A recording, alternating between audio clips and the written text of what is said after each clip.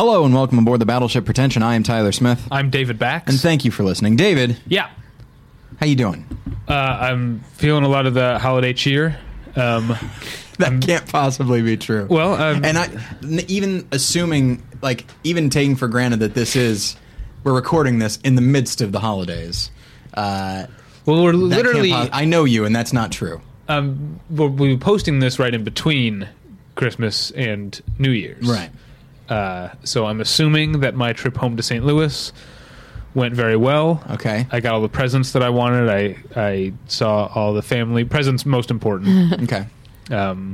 Some shirts and you know what? Here's what I find presents to be. They're a nice consolation. Because here's the thing. Like, if you're hanging out with family and stuff and you're just like, this is pretty rough.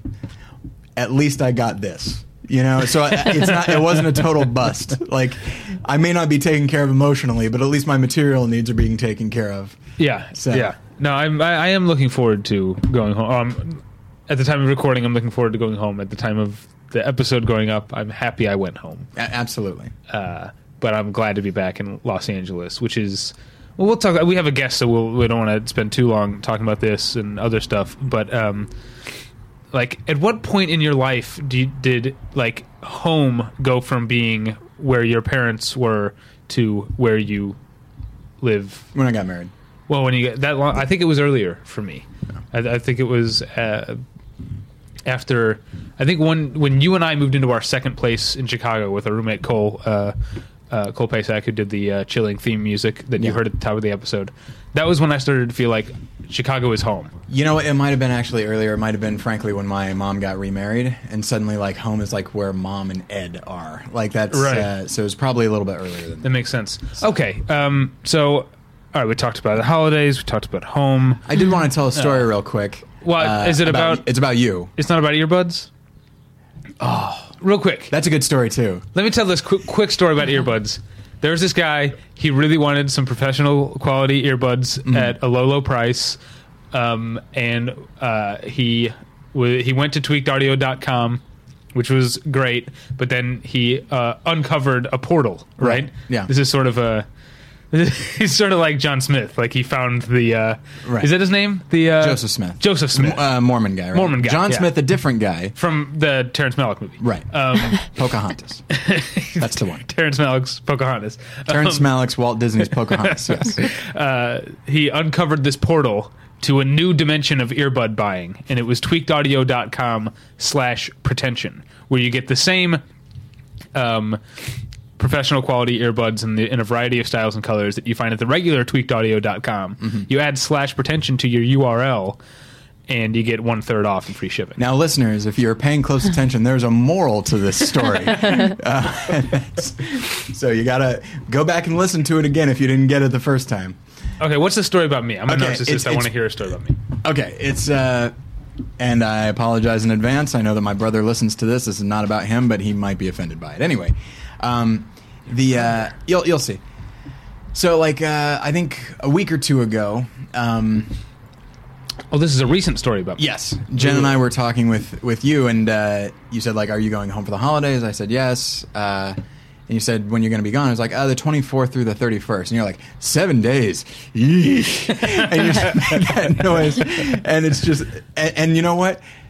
We immediately knew what that meant, which was that's a long time to be spending just with my mom and Ed, and so but that wasn't a reflection. That wasn't you judging my mom or anything like that. You know, just in case my brother gets offended that you're making fun of my mother. I want to make it clear. It's about the thing I was talking about earlier about home. It's about being away from what I now consider to be my home. Yeah. It's an all-purpose kind of thing. But Jen just laughed her ass off in that moment because she and I had been saying essentially the same thing for the last few days. Oh, this is going to be fun. Unless it really isn't, which is, it's about 50-50 at this point. So anyway, so that was a fun story about you and the nice shorthand you and I have. Yeah. So, okay. We do have a guest, though. Yeah, let's hear that story. Here's the story of our guest. Well, there actually is a bit of a story. Oh, all right. This guest was supposed to be on last week for our 300th episode because we have some of our it's a tradition every 50 episodes to have 2 of our favorite guests come back. So I won't tell you which one replaced her. So I don't want you knowing who's more favored than the other. Indeed. But she was unable to make it. Luckily, we were able to find some space in all our schedules to have her on. So we're very, very glad to welcome back Susan Burke. Hello. Thank you for having me, guys. And thank you for putting up with that 5 minutes of bullshit. No, it's interesting. Really? What was interesting? I wasn't paying attention. That's what I figured. The story about the earbuds was really interesting. Oh yeah. So, it's timeless. That's a timeless tale. It can, yeah. Yeah. I mean, it's not just the reason for the season. TweakedAudio.com/protect the reason for all seasons. A man for all seasons. Susan, how you been? I've been good. I'm a little sniffly because of allergies, and you said you were I am in the same too, position. yeah. We've got a box of Kleenex. Oh, I'm okay, sorry, awesome. a box of tissues, facial tissues. That's Kleenex brand. No, yeah. I just don't like the... I don't work for Kleenex. Doesn't pay me to use their name. No, but you know what? They're providing the tissues that you're so enjoying right now, so it's fine. No, they didn't provide them. You bought them. Yeah, They and I didn't- buy Kleenex brand tissues. If Kleenex offered us tissues for when we record... Okay. Like gave them to us for free to keep our nasal passages clear while we're recording, I would happily refer to them as Kleenex all the live long day. Okay. But no, I'm going to stick with anyway. I'm going to stick with facial tissues. Are you going to say it like that? Yes, Oh, every good time. God. All right. So, all right. Sorry about that, Susan. Once again, we've gotten off track. But yes, please partake of Tyler's facial tissues. Tissues. Well, now it sounds like you're talking about the tissues of my face. Which, don't get me wrong, they're great for your nasal passages, but still. That seems unsanitary. When I was in like 6th grade, I had sinus surgery. Oh, I didn't know that.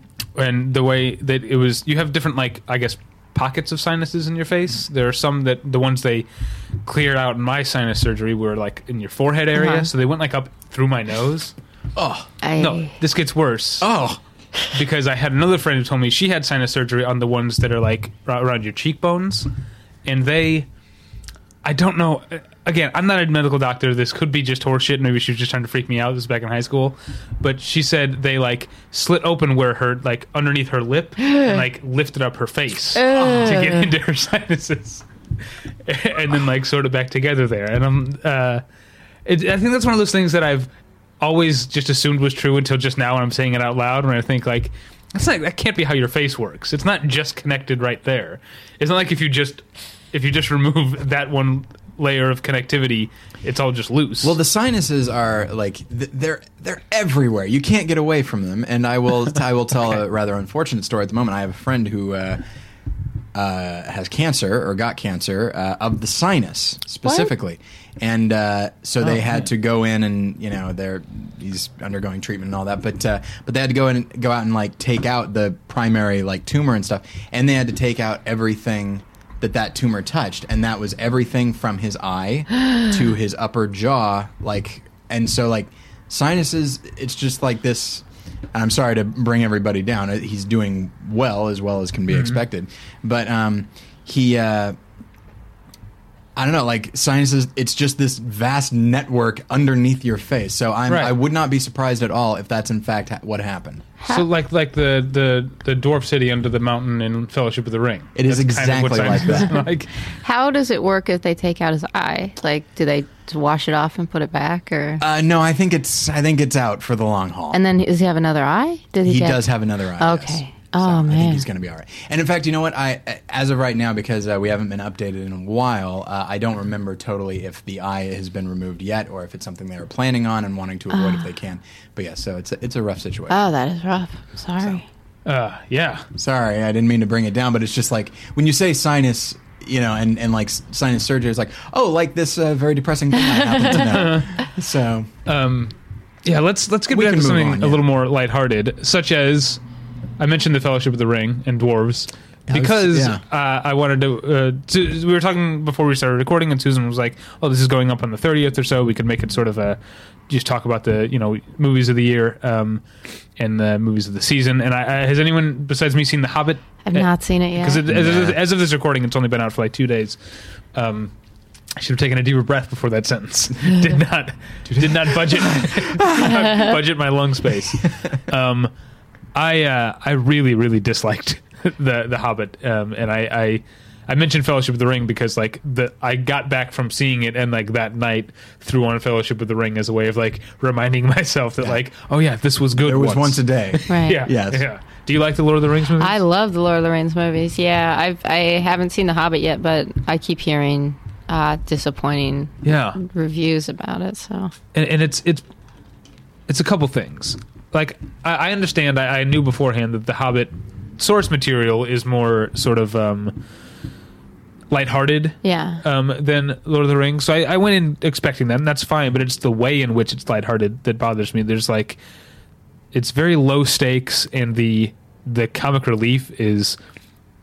Just I heard about that like a few days before it's released that there was a Binks type character. Jar Jar Binks type. Yeah. Oh no. Yeah, and there's just a lot of like there's these trolls and like they sneeze a lot, so there's like snot humor, which is gross to me. Kids like that. I mean, I didn't, but kids I didn't either when I was a kid. I thought it was gross. But also I saw it in 48 frames per second. Yeah. Which I mentioned this in my review of the film. I don't know. I don't know how much you've been following the 48 frames per second thing, Susan. No. So I don't know what it is. The Hobbit was shot. So film is normally shot and projected at 24 frames per second. That's been the standard since. I mean, early silent films were all over. Early 20s is I think when it became 24. So it's been industry standard 24, at least in America, 24 frames per second, right? Mm-hmm. And anyway, in general, 24 frames per second. The Hobbit was shot and is meant to be projected at 48 frames per second, twice. So you're seeing twice as much imagery. There's twice as much information on the screen, so it's much smoother. And most theaters aren't equipped for this, so you have to do your research and make sure you go to one. I think here in Los Angeles, the AMC Century City and some other ones are projecting at 48 frames per second. But that's how I saw it, and it does look smooth, but in a way that is not welcome to me. Right. It looks less cinematic. It looks like. Do you know how? Do you watch 30 Rock? Do you know how when they do the live episodes, they make jokes about how it looks like a soap opera? Yeah. It's that sort of look. Like it just looks stagey. It looks like people in costumes and makeup. Well, and there's a reason. And by the way, I don't totally recall. Like the minute I said it, it started bothering me. I'm not 100% sure when 24 frames a second became the industry standard. Like I know that they started. Toying with that, but along with a lot of other frame rates. So I thought it was the 20s, but it might be later. Anyway, but the reason that they landed on 24 and that was kind of the standard is because that is like everyday life is basically 24 frames a second. I don't know if that's true. I don't know that I agree with that. I mean, maybe you're right, but that's. As far as for example, like motion blur and stuff like that, like your eye can only pick up on things so quickly, and they. So what I heard is like the 48 frames per second. Well, if that were true, then why would 48 frames per second look any different? If the best that we can see is 24 frames per second, then it would look the same because that's the best we can see. I guess so. I don't know. So I think our visual capacity must be higher than 24 frames per second. So maybe you're saying maybe our eyes are getting lazy.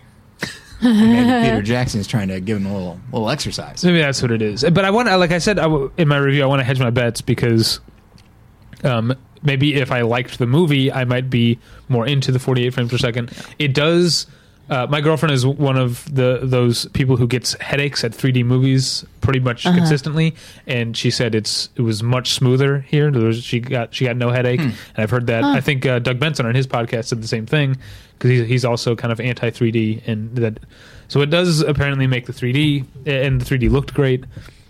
I'm very interested to see Avatar 2 in because that will also be high frame rate. I'm not sure if it's 48 or it might even be 60 frames per second. Wow. But I think that the look of Avatar. Like that's why like motion capture and stuff I think works so well in Avatar, because James Cameron made everything, even the more like the true live action stuff, look kind of fakey. You know, it all looks like it's anyway. And the dialogue. The dialogue very false. So I'm wondering if I'm hoping that Avatar 2 will be a better case for high frame rate, but.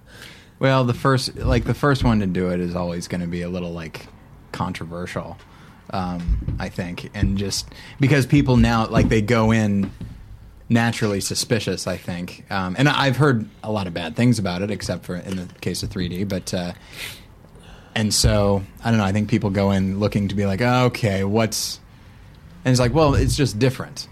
Now, I personally think like, when you're doing something with makeup and special effects and that sort of thing, maybe you should be a little bit more careful about how clear you want it to look. Right, yeah. But yeah, it's if you can do it well, then do it. Yeah, that's how I feel about 3D, and we'll get to a 3D movie I saw recently. The camera's like panning through like bag end, and it's like, oh, is this a documentary about a Renaissance fair? Okay, David, we've been talking for a while about The Hobbit. Susan, what have you seen lately? I think everything except for The Hobbit. Yeah. I think because I have screeners for most movies, so I'm lucky enough to have seen almost everything except for The Hobbit and Django Unchained. Which I'll see that on Christmas. So by the time this airs, I've seen it, but I don't know what my opinion of it is. Maybe I can talk my family into going to see Django Unchained. No, this is what I'm saying.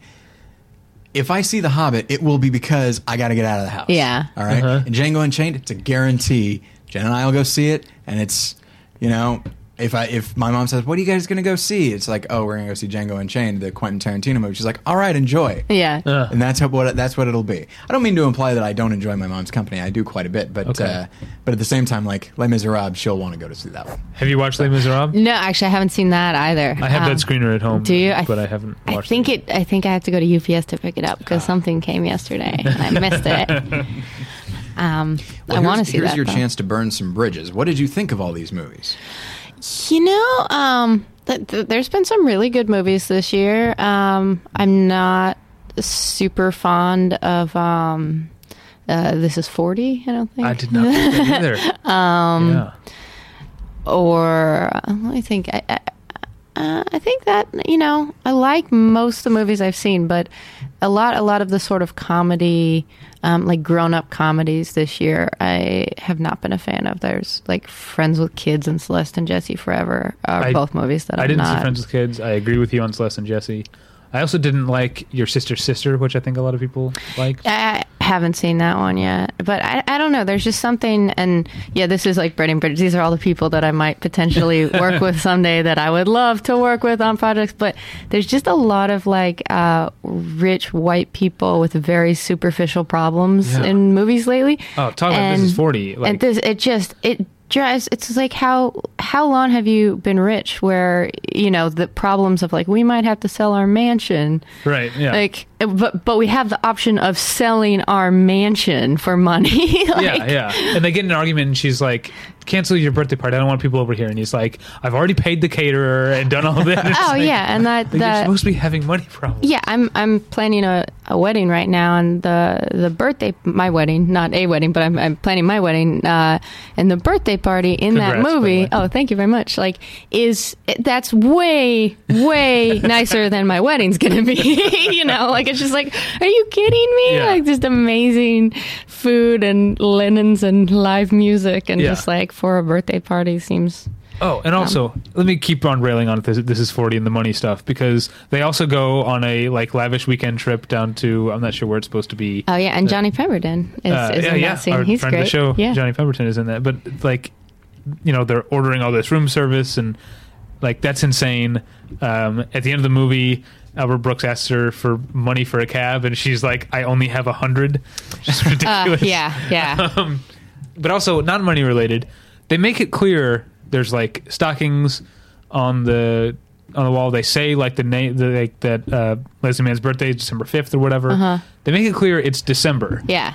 Now, I know it doesn't get as cold here in Los Angeles as other places. Right. You don't have a pool party in December. No, you Like, don't. if people could Is see, it a it's like heated- 53 is it a heated degree- pool? No. Okay. Like Megan Fox is, walking around like, she's thrown like a soaking wet shirt over her bikini. And it's like you would be freezing. Yeah, you'd be freezing. Well, her character too. Of course, like she's a super hot girl with money.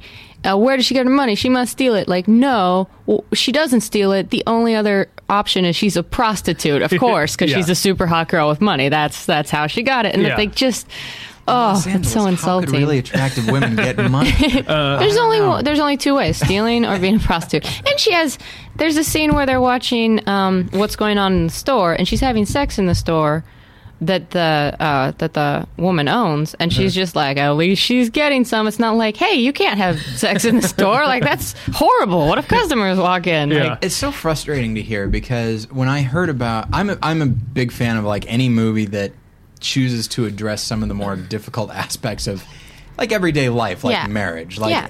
not every marriage is just, it's not all going to be The Squid and the Whale, or Revolutionary Road, where it's just pure hell all the time. Nor is it going to be, Donna Reed or whatever. Right. And so I like that anything that it addresses that it takes a great deal of work. It's one of the reasons I love Take Shelter.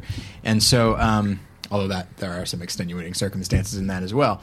But and when I heard This Is 40, about This Is 40, it's like, okay, it's Judd Apatow, and it's these characters that I know from another film, and they have a nice dynamic between the two of them, and it deals with getting older and dealing with just basic problems. And having not seen the film, as listeners know, I don't necessarily mind showing like domestic and emotional problems of people that have money, because I like the idea. It's like, well, money clearly does not solve Right. this. Mm-hmm. But at the same time, you do need to make these characters somewhat relatable. And yes, if Yeah. somebody was watching someone have sex in their store, they would not say, well, hey, at least it's just like, Yeah. no, people don't act like that. Yeah. And I don't know, it's just, Let me make a couple other points because I really dislike this movie, and it's Okay. all sort of all right. It's like 3.5 hours long or whatever, Mm-hmm. 2 hours and 15 minutes. You could have lost Megan Fox's character and Chris O'Dowd's character completely, yeah. and not even felt it. No. And also you mentioned that it's a sort of sequel to Knocked Up, yeah. but they don't like. I'm not sure if Jason Segel and Charlene Yee are supposed to be playing the same characters. they have the same character names. Okay, so but they don't seem like the same characters. Right, no. There's, I guess this is a spoiler, but there's no Seth Rogen or Katherine Heigl Right. in Seems the like movie. an oversight, right? Yeah. Yeah, there's a reference to him, like he has some pot cookies that he got from Ben. Is that Seth Rogen's character's That sounds name? right. It's been a while since I've seen Knocked Up, which I like a lot. Yeah, I like that movie too. But it's conspicuous. Their absence is conspicuous because, again, all right, remind me, in Knocked Up, Katherine Heigl and Leslie Mann are sisters. They're sisters, Yes. yeah. So all this stuff, there's so much stuff about their dad. Mm-hmm.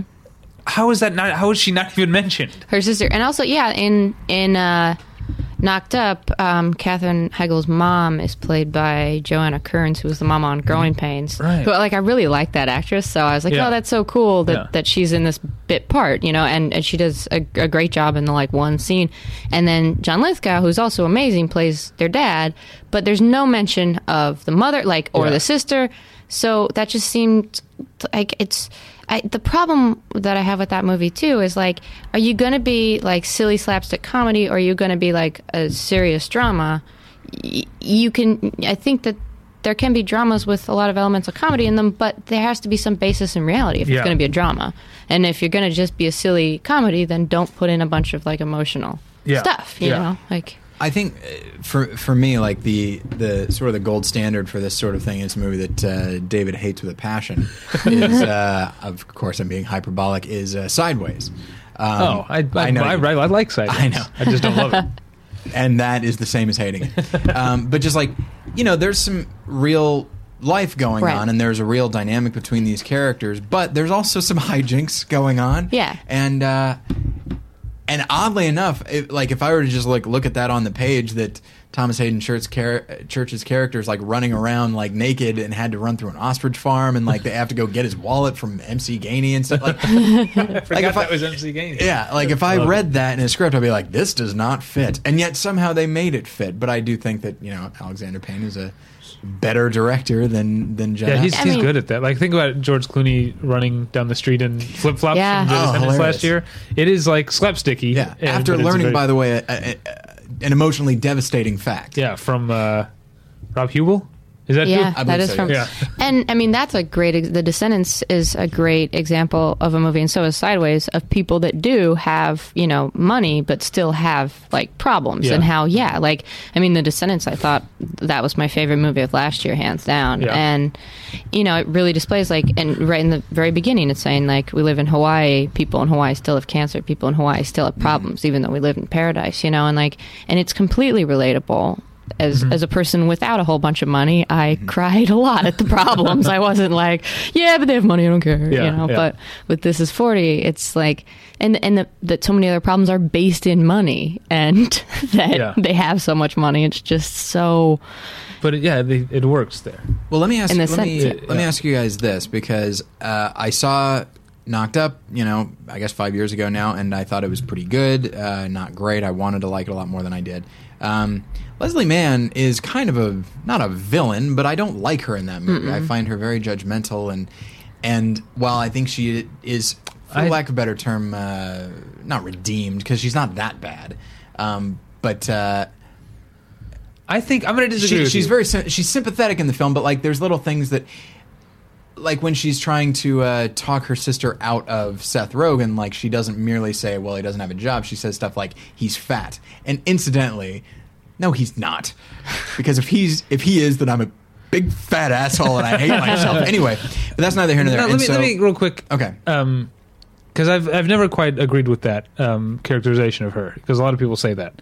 And I think the movie does a good enough job at showing how Paul Rudd's character's completely immature way of dealing with his marital problems have driven her to a place of deep bitterness. And so I think, she comes across very acerbic and mean, but I think the movie there's enough in there to explain why and to make it sympathetic. I like her character. I like her as an actress. I think her character is realistic, don't get me wrong, and I think it fits, and I do what I like about their relationship in that film is it's almost like a chicken and the egg kind of thing, like which one came first, and you realize that the two are feeding into each other. He becomes more mature as a way of, and tries to kind of remove himself from her as she gets more like, I don't know, what was your word, like acerbic and kind of and a little cutting at times, like he does that, but then of course that is only going to make her more this. And so which one started, and then you realize it doesn't really matter at this point. One of them has to take the step to end it. And so I like that quite a bit, but at the same time I'm not sure I want to spend a whole movie with these people. But also that their plot in Knocked Up is a better movie about a relationship than all of This Is 40. Yeah. I mean, I like both actors. I mean, I really like Paul Rudd a lot, but I just don't think that those characters are dynamic enough to like be the center of a movie, especially a movie that is years long. Like I mean, I think that that the dynamic between the two of them as side characters is great, but it's not that interesting. They're just not that interesting of characters. Yeah, it does feel like their story is relatively complete by the end of Knocked Up. Like it was very interesting.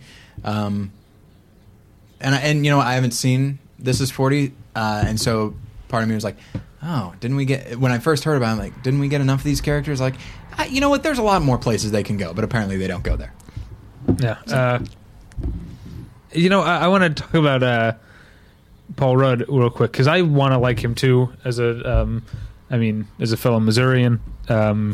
He's from the Kansas City area, and I do like him when he's good. But it's like I feel like I've kind of I don't know if he's repeating himself, or maybe I just like I don't know. I feel bad saying it as like a human person, but I kind of feel like I'm over it, or I've like had enough. I mean, I feel like that in a lot of roles he plays, he is just kind of the boring, normal guy who's like, like pretty attractive for a guy in a comedy, which like that's fine. I'm fine with that. But then that movie, Our Idiot Brother, which I'm not a huge fan of that movie, but I thought his character was really funny and like he's really charming and endearing as a lead in that movie, and like he's someone that if I could cast anyone in the world as a lead in the movie, like I would not cast him, but he's great as the lead in that movie. So I think he's he should do more character-y stuff and less just like the normal sort of straight man, which he plays a lot in crazy comedies. You know what I think he is good at? That is like it's mentioned in This Is 40, where he says, when they're like high on their vacation, and he says, and she calls him a dick, he's like, I am a dick. Everyone thinks I'm really nice, but I'm actually a dick. I think he's really good at playing that character. And I point at Role Models, which is one of my favorite roles of his. Because that's exactly what he is. He seems like the mild-mannered, like nice, nerdy guy, but he's actually just really angry and mean to people. I love that movie. I think he's an actor who. I never know how much to blame an actor for getting sort of hemmed in a little bit by Hollywood, because Hollywood is always looking to just be like, that's you. I've got it. You're the nice guy, kind of a dick, sort of generically attractive, but you have a nice, charming, humorous sensibility. That's going to be you. And so like, and I never know like how much an actor is able to break out of that if they want to. Right. And so, you see, like, I thought he was I like him in everything. I think he's very good in everything. But it is one of those things where it's just like, he does kind of just fall into playing the same thing.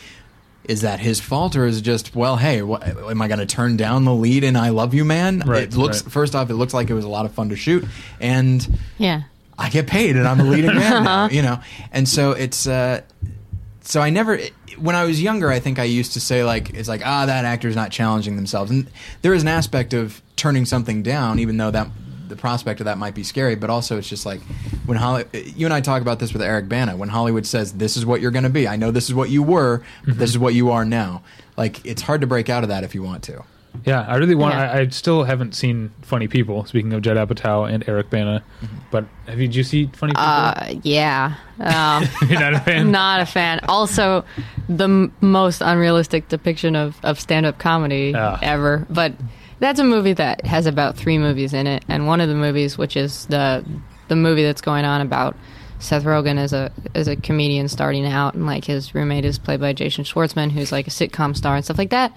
I like that movie. Mm-hmm. I like that story, even though it's still like they're much further ahead than they really would be in that situation and stuff. But but I like that movie, and then the whole sorry, there goes your answering machine. There's the answer machine. But I mean, when I first knew who Eric Bana was, it was in Chopper, which is I don't know if you've seen it, the Australian movie Chopper. No, I've never seen it. I mean, it's a violent movie about a real life criminal who's someone who's, I guess, apparently rather famous in Australia, but it's also really, really funny. And he's a comedian. He started as a comedian. Yeah.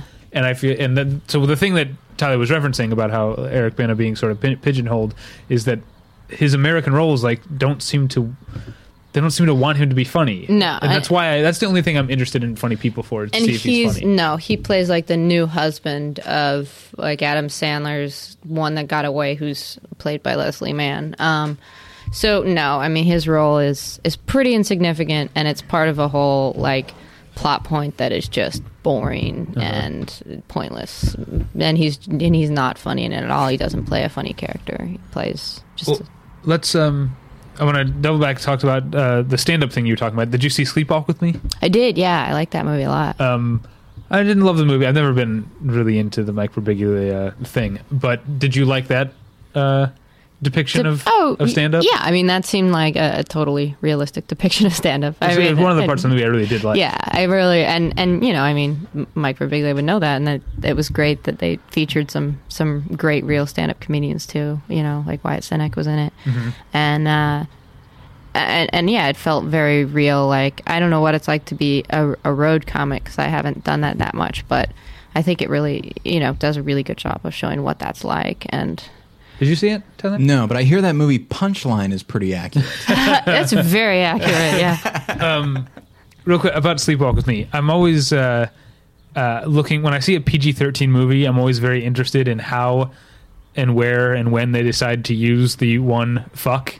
Oh, right. You can have 2, by the way. Well, American President has 3. As Yeah. a point I always make. I think if you, I don't know, depends on how big it is. Well, what I've heard is I think like you can have more provided the term is not associated with the act. Yeah, All right, the all right. context So like if someone of it. says, what the fuck or something like that. Well, this one has, as much as I didn't like the movie overall, but Sleepwalk with Me has one of my favorite only uses of the word fuck, which people who've seen it know that, and you'll know the scene when he stands up to the guy at the comedy club and is like, I'm not paying for these fucking chicken Oh, fingers. yeah. That's really funny. It's I really like that scene. All right, what else have you seen? What other screeners do you have at home?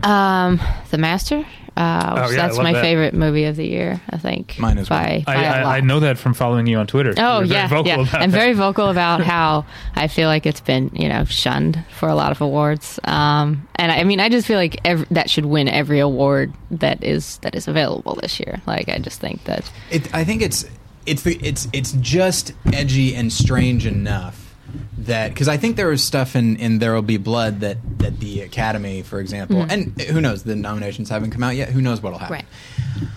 But I guess just the voting block that they could kind of get behind. It's like this character's kind of outlandish, but it's Daniel. First off, it's Daniel Day-Lewis, who's like a proven actor, and he's really getting into this John Huston type performance, and then there's an epic quality to it. It's like they could really get behind it. Whereas this one, like I love the movie. It is hard to get behind Joaquin Phoenix's character. I love his performance, but it's not the kind of performance that says, pretty good performance, huh? It's more the performance that says, like, fuck you. You want to like me? I'm going to make it as hard as possible for you to do that. So I'm actually kind of happy that it's getting what it is. I really expected them for it to just be shut out completely. Right. And the 3 things that I thought, like, okay, well, actor, supporting, like those are the 3 things that it'll get a lot of support for.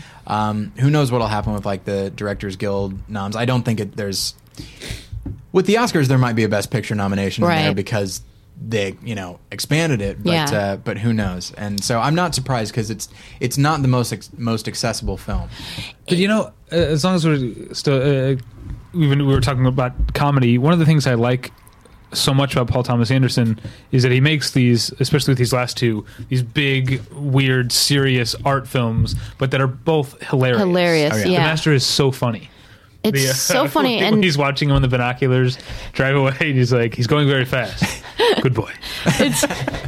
it's so great to hear you say that, because that's one thing that I've been saying to people. I'm like, it's so funny, right? And like a lot of people have been like, no, it's not funny at all. It's just so sad and dark, and like it is very dark. But man, it's super funny. And I laughed a lot. Yeah, and the laughs are really well earned and throughout the whole movie. And I mean, same with There Will Be Blood. There's just so many hilarious moments in that, and man, I think a lot of the reviews that I've read that are negative, like even Roger Ebert didn't give it a very good review, which I was really surprised, because I think that he's normally a pretty reliable critic, but he talked about how it wasn't so much about L. Ron Hubbard and Scientology, and it was like, well, yeah, if you want an expose, if you want a biopic about Scientology, that's not it.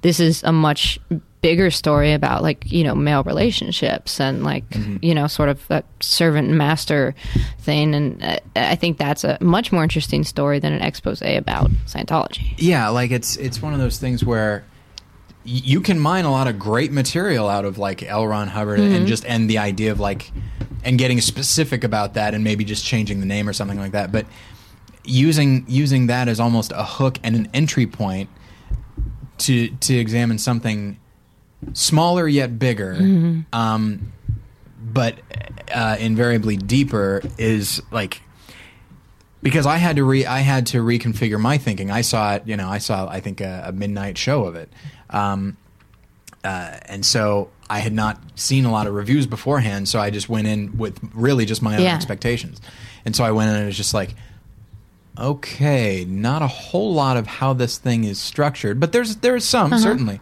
It's like it's mostly about these 2 guys, and this guy is hard to get a hold of, and and just. I like the idea this is your actual inner monologue when you watch very movies. Sometimes it is. It usually the inner monologue goes away after about 20 minutes. And then I just accept it. But I like that you're like whenever sort of Guy Pearce is starting a new memory in Memento. You're like, okay, what's going on? Yeah, what are we doing? Yeah, and it's frustrating. I do try to, because when I was younger, people would be like, oh, can't you just enjoy movies, or are you always kind of holding yourself back from them? And for a long time, I would say like, no, I can just let myself go. But like as I get a little bit older. That has to be an active choice on my part. Like I saw Life of Pi yesterday. Engaging is the enjoyment to me. No, that absolutely. Wait, when you say engaging, what do you mean? Like actively thinking about what's going on, doing the Guy Pearce thing. Okay, well, that's part of the fun. It's like a puzzle. That's like assessing the story and the characters and what's happening, as opposed to like yesterday I saw Life of Pi, and within the first like 10 or 15 minutes, I was just like, this is a good use of 3D. And it's like, I don't want to have that thought. I want to have that thought afterwards. Right. And thankfully, I after a while, I lost myself and could just enjoy the story. And not to imply that if you're thinking about it, you're not enjoying it. But like, I want to allow myself to get lost in it and think about it later. Right.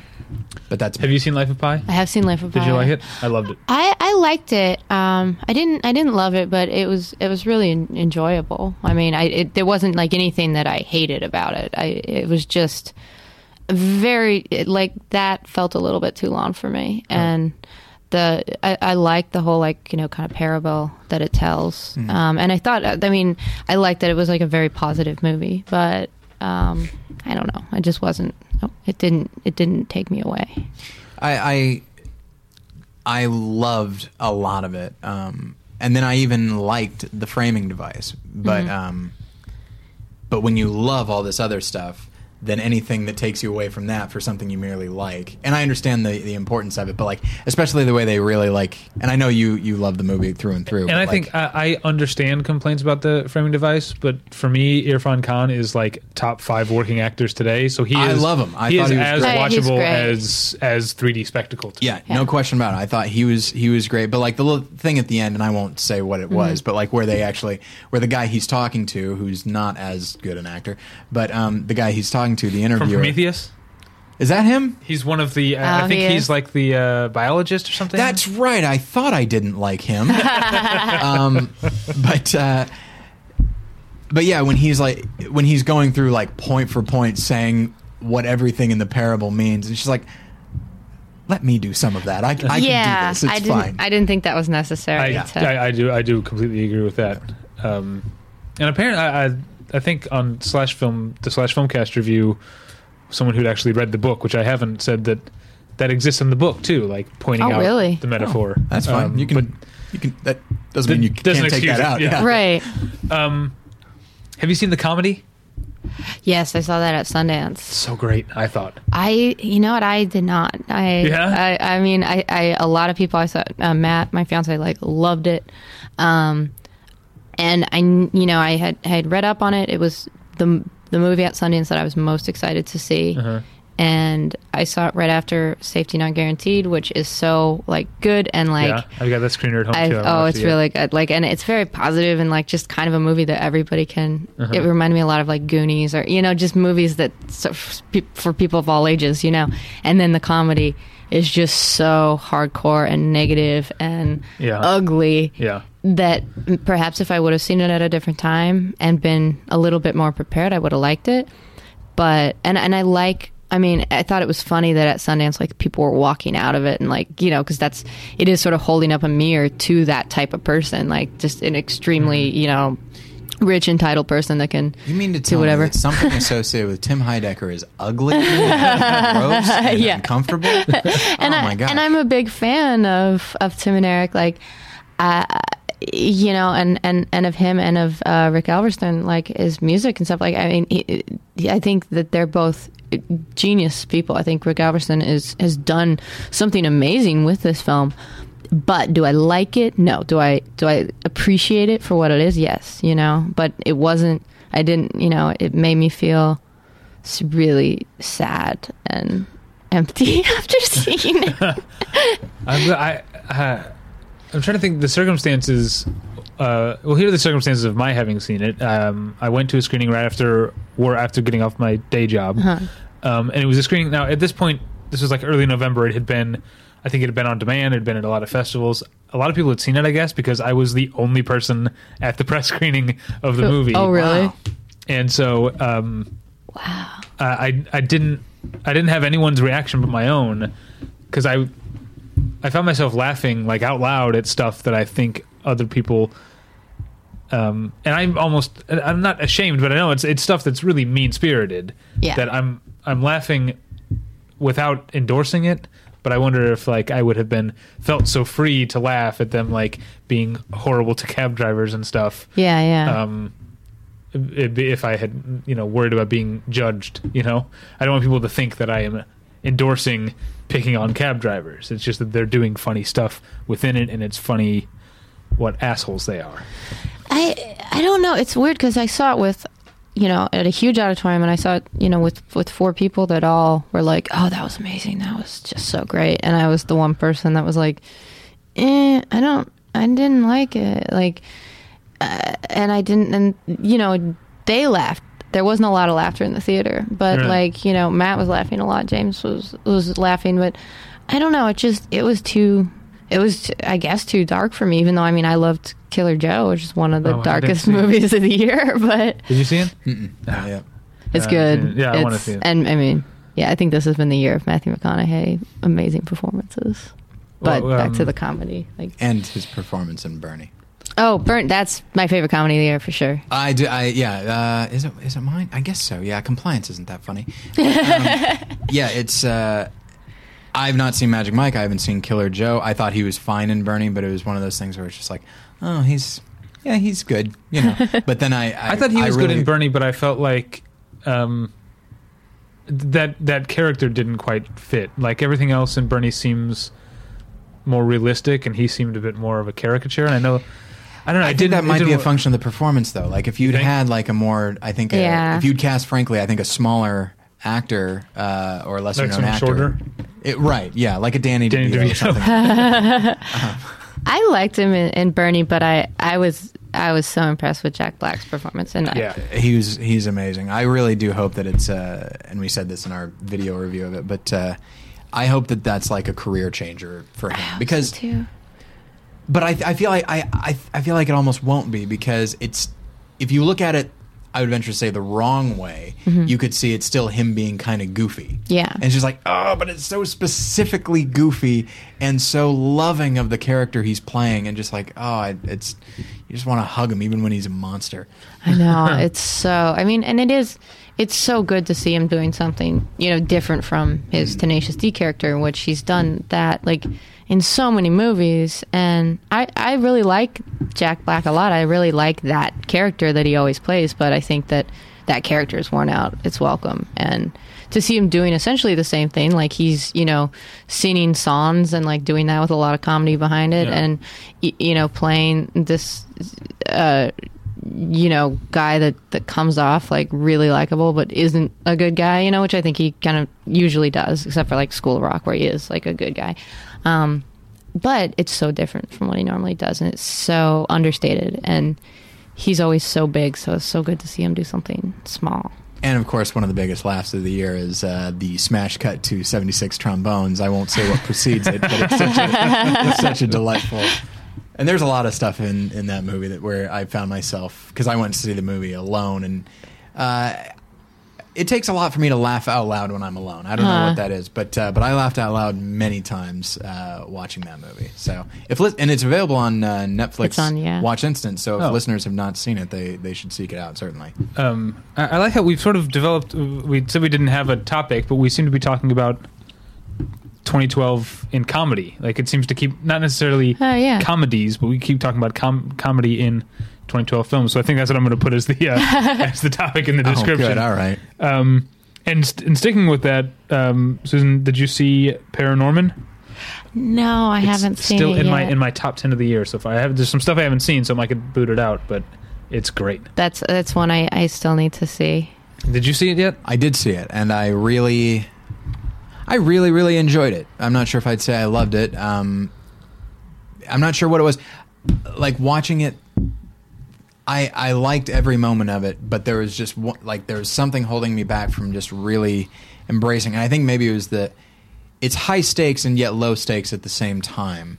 But then ultimately, thematically, I love it. I think it's amazing. There's going to be a More Than One Lesson episode about it at some point. Oh, cool. And I think it's a.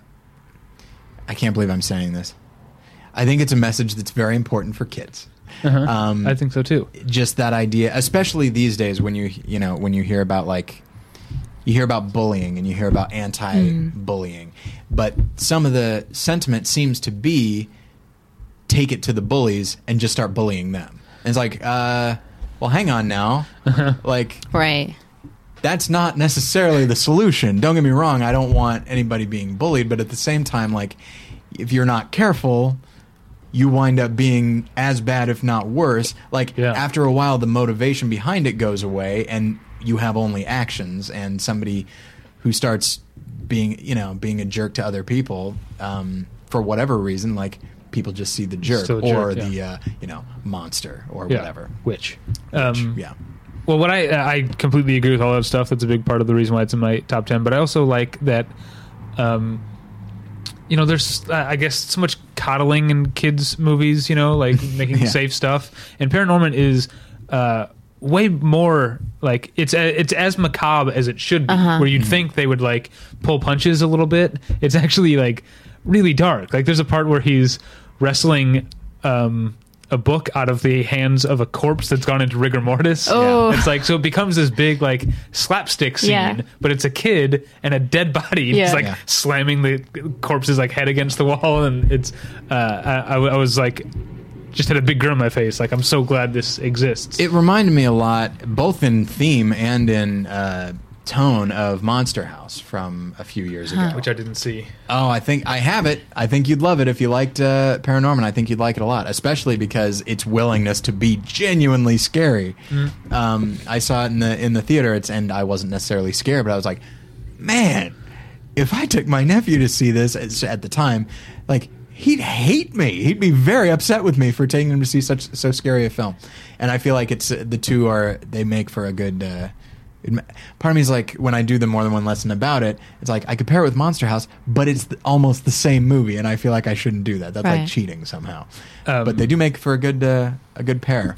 Well, it's from Paranorman's from the same people who made Coraline, which is amazing. Which I love. Yeah, I love that. And I did take my nephew to see that, actually, and he was 10 at the time. Okay. And and he didn't get scared, but there was a couple times where he was like, "Oh, whoa," Yeah. I got scared watching Coraline. It's a scary movie. Did you see Frankenweenie? I haven't seen Light? that. I still have not watched that. It's quite good. It's just, I think, for me personally, it suffered from having come out the same year as Paranorman because I like that so much more. Tim Burton has worn out his welcome for me. I just can't handle his stuff anymore, and I love his old stuff. Yeah, but I think this is a bit of a return to form. I'm not ready to proclaim that Tim Burton is back, but this is in the right direction. It's the same year as Dark Shadows. He's not back. Oh, right, yeah. Which, that was a terrible movie. Yeah. I'm so upset with people keep on casting Jackie Earle Haley in movies that he's great in that movie, but in just terrible movies. Because I want to see him in good movies. Did you see Lincoln? He's in that. Oh, he's in Lincoln. Yeah, I love Lincoln. Yeah, everyone's in Lincoln. It became part of the. I only watched it just 2 nights ago, and it became part of the joy for me. Is around the corner. What next? Who's the next male character actor? James Spader. Yeah, is amazing and looks like a completely different person. Yeah. I didn't recognize him at first. And then Jared Harris shows up as Ulysses S. Grant. I didn't know that was coming. I'm excited because, for a number of reasons, not the least of which is this. So I will sometimes. It's been a while since I've done it, but I will sometimes play a game that has been called a number of different things, but it's basically, I've heard it called the Vault game, and it's basically like the Kevin Bacon game, but not with Kevin Bacon, just any two actors. Okay. Right. And when you play that game, there are maybe there are 6 or 7 movies that will get you anywhere you need to go.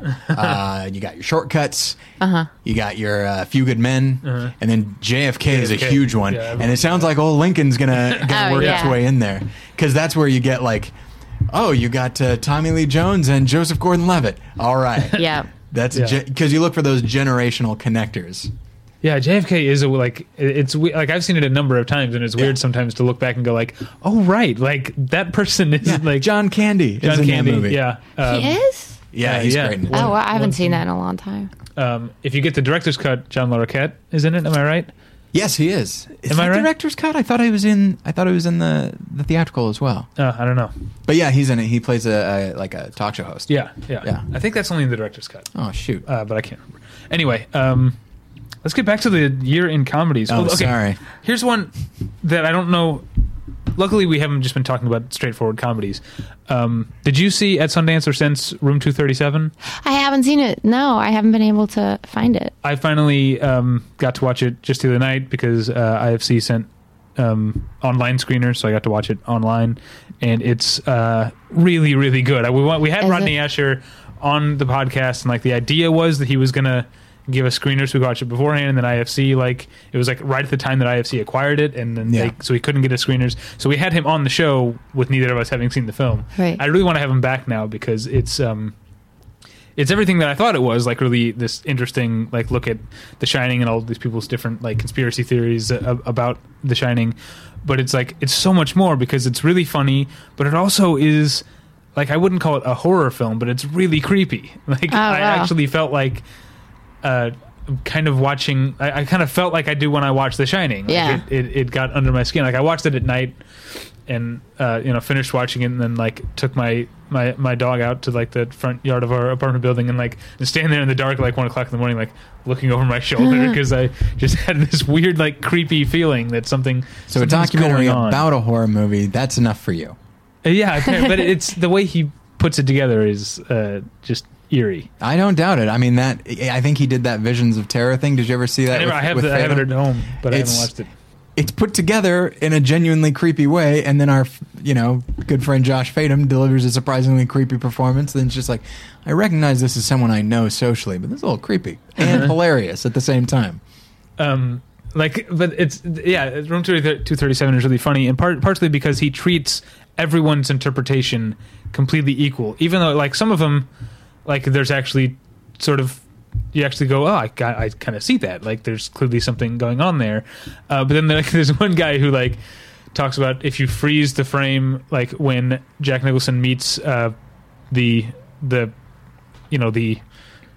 manager, the hotel manager, when he comes to meet an interview for the job or whatever. If you freeze the frame, the guy's standing in such a way that like the what would you call it? Like the file on his desk makes it look like he has this huge gold hard-on sticking out of his pants, and like we would have to freeze it just at that moment for it to happen. But this guy is talking about it like this is clearly an intentional thing on Stanley Kubrick's part, and Rodney Asher treats that with just as much seriousness as the more provable stuff. Yeah, I don't mean to be dismissive of any theory, but I'd venture to say that if that is your theory, you are looking for hard-ons everywhere. That's like, you ever watch like the people that believe that everyone is a lizard person, or everyone that is in power is a lizard person, and you can like look up like any political person or celebrity is a lizard on YouTube, and they'll be like, a video of them talking, of that person talking, and then like the crazy person who makes the video for, does a freeze frame, and like it's just where like the TV was off or something, and it's like they're a lizard, like you can see it in the eyes, look, they're a lizard. Or I've seen some where the people actually clearly have manipulated it themselves, like they're a lizard, like or just someone says like shh, and they're like, see that hiss. They're a lizard, and it's just so weird how like literally anyone is a lizard possibly. So the minute you get famous, you're a lizard. Then you've always been a lizard, and it was a matter of time before you became famous. Yeah, it's and lizards are from the Illuminati. Like the Illuminati's all lizard people, and they. Did you? I watched the first like 8 seasons of CSI religiously, and there was an episode where the great Julie Haggerty. From Airplane and from last week's Happy Endings and a bunch of stuff, played a person who believes that and is like paranoid, and they did some awesome effects like inside her her mind, where you see like the cop who's interrogating her like takes a drink of water and suddenly this like lizard tongue sticks out into the water glass. It's a really awesome episode. That sounds great. And Julie, I will watch anything with Julie Haggard. Oh yeah, she's awesome. What else have you seen? We don't have to stick to comedy. That was just an idea. Oh gosh, actually, of comedies, I think a really, really underrated movie in the last year was Wanderlust, which I really liked. I thought it was really funny, and it's so weird because I saw it at the Los Feliz 3, and in the theater there were a lot of like other comedy people and stuff, like people I know from comedy, and everyone I talked to there was like, that was so funny. Like everyone laughed so much. It's really funny. And then after that, and that was like opening night, like just the reviews have been terrible. Every other person I've talked to that's seen it, other than the people in the theater that night that I saw it, has been like, horrible, awful movie, hate that movie. So I don't know maybe I saw a completely different movie, but I loved it, and I thought a lot of it was really laugh out loud funny. I should see. My girlfriend is one of the people who didn't care for it. A lot of people didn't care for it, but I thought it was great, and Alan Alda's in it, and he's always good. He's like great, and yeah. So I'm gonna talk about two comedies. Okay. I'm gonna try and stick to comedies because of this thing that you arbitrarily just put on us now. No, it seemed to develop, and then I commented on it. Right. Okay. Fair enough. So if you hadn't commented on it, we would have talked about comedies from here to next week. So I really, really, really enjoyed 21 Jump Street, much to my surprise. Oh, yeah, that was great. I thought there were very genuine laughs there. And, it's weird. As I get older and I watch more movies and television shows and stuff like that, I do find certain things that I'll see in a movie or a TV show, and something within me will just sort of leap for joy. And I don't know... And you just notice, in the same way that you... noticed a theme running through this episode, and it's just sort of the way it happened. And one of the things that I really enjoy is, and this is less a function of 21 Jump Street, but I'll get to that. I'll get there. I really enjoy people that are really good at their jobs. And specifically when that involves working with somebody else who's also good at their job, like a certain degree of teamwork. Like there was an episode of The Office from several years ago where Jim and Dwight work together, and they don't seem to be working together, but then you realize, oh, they're just damn good salesmen, and even though they don't like each other in real life, they can turn this on and make their sale. And I remember loving that. But the other thing that I like is a certain type of friendship depicted that is not unlike friendships that I've had, where there's in Robert Altman's MASH, there's a scene where I think Elliot Gould says to Donald Sutherland, like, hey, I have to go to I think Japan or Tokyo or something like that, I don't recall. He's like, hey, I have to go there, you want to go? And Donald Sutherland there is no pause, he just goes, yeah. And it's that kind of thing, like the question didn't need to be asked because it was assumed. And I enjoy that sort of thing. And in 21 Jump Street, there is that a number of times, and I love that these guys are actually friends in the movie because they wouldn't seem to be. And then you realize, like, yeah, you can let high school define you if you want to, as I often have, or you can move on and recognize, like, okay, we may not have liked each other in the past, but now we can be friends. But the type of friends they are, where they have to stage a party. And they're like, "Oh, where are we gonna get alcohol?" And they both start laughing at the same time because they're close enough friends that they know the joke they're making. Yeah. And then they're like, "Oh, we're gonna need like some drugs or something. Where are we gonna get drugs?" And then it cuts to them doing something very illegal. So stuff like that is why. It wasn't merely the laughs, but it was also this interesting relational thing between the two of them, and I enjoyed it quite a bit, like more so than I ever thought I was going to. I saw 21 Jump Street. I didn't like it that much, but do you ever not like a movie, and then the second time you watch it, because you already are resigned to the stuff you don't like about it, you end up just liking it more? Yeah. When I first saw 21 Jump Street, I didn't like how unstructured it was, and it felt like it was leaning too heavily on improvisation, and that added to the lack of structure. And then I when it came out on like Blu-ray or whatever. My girlfriend got it from Netflix or something, and I watched it again with her, and I just laughed the whole time. Mm-hmm. Especially the box of doves. That's my favorite thing when they get to prom. Oh yeah, because like Channing Tatum had this whole idea of like doves flying out as he gets out, and so the limo door opens and these doves come out, and then he steps out holding a box that is labeled doves that has doves flying out of it. That's great. But as far as those directors, I don't think that movie's as funny as Cloudy with a Chance of Meatballs, which was I don't know. Did you see Cloudy? I haven't seen that. No. That one's awesome. But you enjoyed 21 Jump Street? Yeah, and I didn't think that I would actually. I mean, I don't think I'd ever seen anything with Channing Tatum in it, like before seeing that.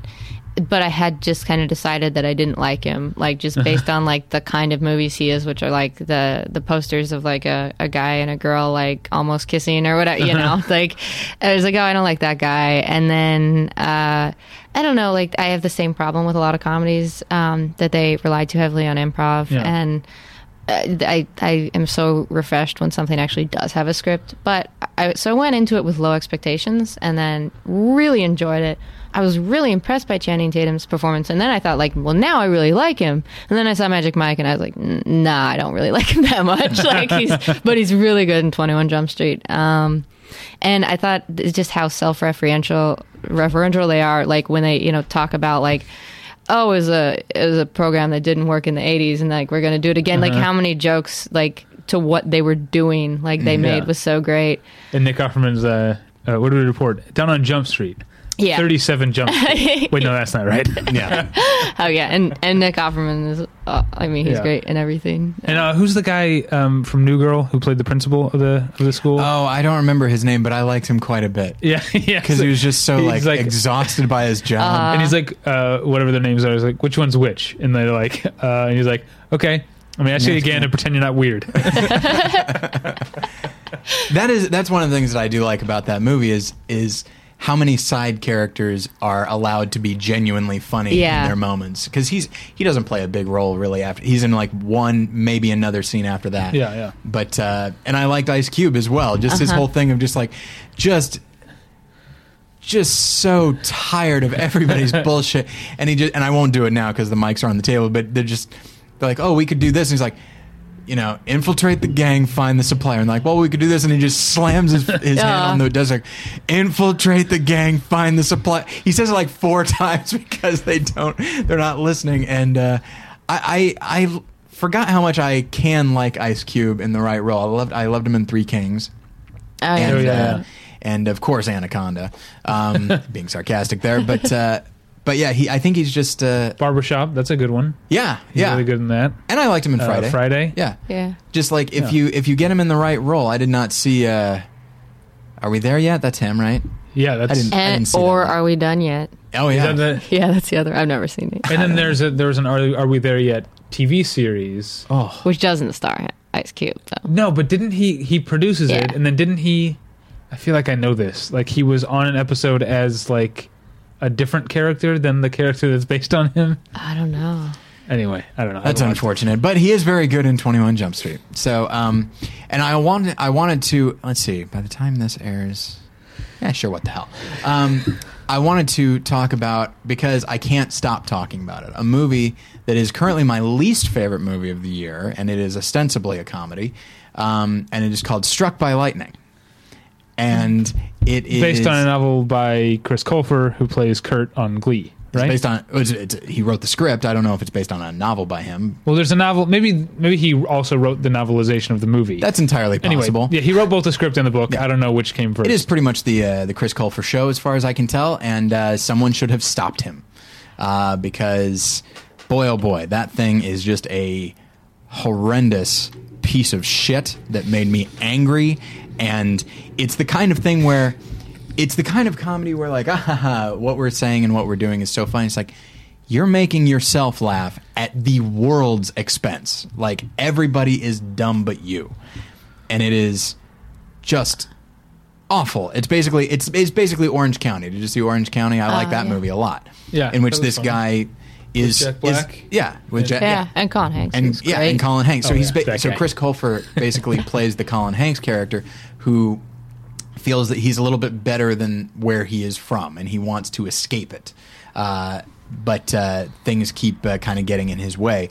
The difference is that over the course of Orange County, he comes to realize, well, no, I'm not better than the place I'm from. The place I'm from is a part of me, and I'm not better than my family. They're part of me too. Like, maybe I shouldn't be so haughty in my attitude. The arc of Chris Colfer's character in Struck by Lightning is, I am better. He starts out saying, I am better than everybody around me. They are all a bunch of future farmers and inmates. That's how he addresses everybody in his school. And because he's from a small town in the Midwest, and he's better than his family, and and everybody's just, it's like, for those, it's like, I don't think any of you can read, but for those that want to, but for those that can, if you want to contribute to my literary magazine. So like, that's who he is. And then at the end of the movie, the arc is that he dies. So I'm on board. It sounds like he's an asshole and he gets what's coming to him. No question about it. I do not tend to think of God as vindictive, but every once in a while, it's just like, he's like, okay, this is insufferable. I've let genocides happen. This guy needs to go. But but it has that vibe of him being, and I don't like to use this term, but it pops up from time to time. You get the vibe of like, this guy's just too pure for this world. It has that quality to it. And it's the same guy that directed Saved, so it has that kind of smug quality to it as well. Oof. There are two good performances in it. Allison Janney plays Chris Colfer's mother, and she's way too good for this movie. And then Rebel Wilson plays a friend of his, and she's great too. But the rest of it is just, man, oh man, I want to scream from the rooftops how angry this movie made me. And boy, oh boy. Well, a couple things. My current least favorite movie of the year is the aforementioned Celeste and Jesse Forever. Mm-hmm. But Rebel Wilson, speaking of comedies, people seem to like Pitch Perfect. I did not like it. Did you guys see it? I didn't see it, but I watched the trailer a couple of times and was like, is this a real movie? And I cracked up the whole time. Like, that, they made that. It looked like a parody to me. Like they were parodying, but I just couldn't get the tone of it. Even within the trailer, it's like, wait, is this a parody? There's a lot of parody type elements in it, but they seem to be taking it seriously. So now I don't know what it is. And with that cast, it could be a parody. Yeah. But it isn't, apparently. No, well, it's like the problem I've always had with Bring It On, a movie that's like 11 years old at this point, is the same thing. It doesn't. Bring It On is not sure if it's celebrating cheerleading or making fun of it at any given point. Mm-hmm. That said, I'd watch Bring It On 2 more times before I'd watch Pitch Perfect again. I like that. Do you like Bring It On? Bring It On is okay. You know what? A movie that I do really like, that I always think of when I think of Bring It On, is Traffic. No, I don't like the movie Traffic actually at all. But Drop Dead Gorgeous. From what, like 2000 maybe? The 90s maybe? Yeah. I like that movie. No, it's from 99 actually. 99? That movie, Drop Dead Gorgeous, feels like I'm watching an hour and a half of a sketch comedy troupe, and some of the sketches are very good, and some of them aren't. And it's a very uneven movie for me. I guess. I mean, I actually hadn't seen it in a while, and sort of forced Matt to watch it, and he was like, "Oh, this is terrible." But I was like, "It's great," and it's like this wonderful ensemble cast of women, and it's because there's very few comedies that are, mostly women. Obviously, like Bridesmaids was such a big deal because it was, and it was, a great movie. But I thought, I really enjoyed it, and I'm not a Kirsten Dunst fan at all, but I thought she was really funny in that. And she's really funny in Dick, too, with Michelle Williams. That's a great movie. She's great in that. Same year. But also Kirstie Alley, who is in Drop Dead Gorgeous. Yeah, she is, yeah. And I've always really liked her, and I'd recently, or it took me a while, but I recently completed rewatching or watching all of Cheers in order. It took me a long time. So good. And even though I don't like the character of Rebecca very much, like, I love Kirstie Alley's performance. I think she's really great, and I think it's unfortunate that she's sort of been, I don't know what you would call whatever's happened to her culturally, but she's been sort of dismissed. Yeah, and I think she's a really talented comedic actress. Yeah. Like, her work on Cheers like almost like reminds me of like an updated Lucille Ball, like just because she's very like silly in a show that isn't that silly. Like it's a sitcom, it's clearly a sitcom, but she's like often over the top and kind of obnoxious. But I really like the way that she does it. But yeah, I mean, I think so much of just her weight and her being a Scientologist and like that has played so much into like her public perception, and it's a shame because she's really funny. And it's interesting. I hadn't thought of the Lucille Ball thing, but I think that's actually a pretty good comparison. But because I've only seen a little bit of Cheers, but I've seen oddly enough, I think I've seen more Cheers with her in it than Shelley Long. Yeah. Well, there is more. Yeah. Oh, is there? Okay. Yeah. Yeah, Shelley Long left after season 5, and there's 6 seasons with Rebecca. Oh, okay. Yeah. But Kirstie Alley is kind of an unconventional actress. Like when you think of like her voice, for example, like that's not the voice of like a lead in a female lead in a mainstream television network comedy, but she managed to make it work, but she was still one part of a larger cast, and so I think once that cast goes away, I think people don't see her that way, whereas Lucille Ball, it was always about her, and everybody else was supporting her, and so that's why I think she was able to continue being her, whereas Kirstie Alley had to be in, For Richer or Poorer and that kind of thing. Yeah. I don't know. What is For Richer or Poorer? It's where she and Tim Allen have to go undercover as like Amish people. Oh, yeah. What year is that? It's like 95, 96. Wow, Yeah, I recently saw bits of that, and I wasn't aware of it, and it was on some channel late at night, and I was like, that was one of those movies where I was like, they made this? This is... Yeah, Tim Allen, I'm not a fan of his. Yeah, He's just never very... I don't know. I remember liking his stand-up. Everything except the little grunting thing, I remember thinking his stand-up was actually pretty good. And I liked a lot of what he did on Home Improvement, even if I didn't like the show in general. Right. I liked a lot of what he did. And last year, or 2 years ago, I think, I rewatched The Santa Claus. Solid. Really? It's a solid movie, and he's very funny in it. And then I always liked his work as Buzz Lightyear. And that's the thing I like. I like Tim Allen in Toy Story movies. Yeah, he really gets that character and knows how to play him. But I don't think we liked him in Red Belt, but we hate that movie. Yeah. Well, he's supposed to be a bad guy, so it's easy to if you already dislike him. Right. I'm trying to think. I don't think I agree. I'm not a fan of Home Improvement or of his stand-up. I don't know. I'm with you. He doesn't do it for me. Yeah, I mean, I don't hate him or anything. I mean, well, I don't hate any actor, but There's got to be someone I hate. And I bet there's someone you hate. Come on now. I understand. I don't know. We're free to say who we hate and who we don't. But who's the worst? Who is the worst? I don't think if pressed I could say I hate anybody. Even in the days when I didn't like Jon Voight, I don't think I hated him. But I think. But if you know something about like a Mel Gibson type thing, it's easier to. Oh, I guess I'm thinking more in terms of like the way their artistic choices. And I think that's what is always a bummer about Mel Gibson is I really like his work, and I like his work as a director a lot. Oh, but, you were on the right show. We talk about that. But it's just such a shame that like he's crazy and really seems to have a problem with Jews. Like that's just it's so weird. Like that's real. Can I really quick before we move on? Room 237. Rodney Asher uses obviously footage from The Shining, footage from other Stanley Kubrick movies, and just footage from all kinds of other movies, including Apocalypto at one point. Oh, really? That's a great movie. I really like that movie. I'm shocked that Room 237 is getting like a release. Like there was a chance. Yeah, I'm not sure what the loophole is that they're exploiting because there's so much footage. But like if Los Angeles Plays itself can't get released, but Room 237 can, like I don't know what's going on. Good lawyers, I guess. Well, I interrupted you. You were saying something about. Oh, nothing. I was going to talk about. I became very fascinated with politics this last year, what with the election and that sort of thing, and it is fascinating. And now you're. I kind of removed myself from it to a certain extent. Until 2016, you're done.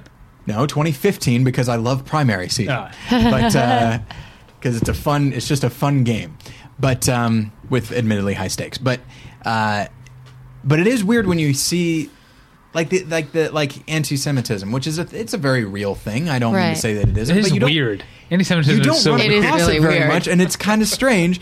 And so every once in a while, like, and while you know, like with like Tea Party rallies, sometimes you would find racism there. And Occupy Wall Street, you'd find some, because the Jews run the banks. Hey, man, and so you run across some of that, and you're like, whoa, you said that to a camera. Yeah. Like, you really believe this? Like, that's really astounding to me. And a lot of the lizard theorists seriously do believe that lizard is symbolic for Jew. Like there's a lot of anti-Semitism in that. Boy, oh boy. My I don't know if favorite is the word, but the weird racism that always gets to me is like where I'm from in St. Louis, no one's racist against Armenians because there's like a dozen of them. Mm-hmm. But you come here and there's like stereotypes about Armenians, and the opposite is true.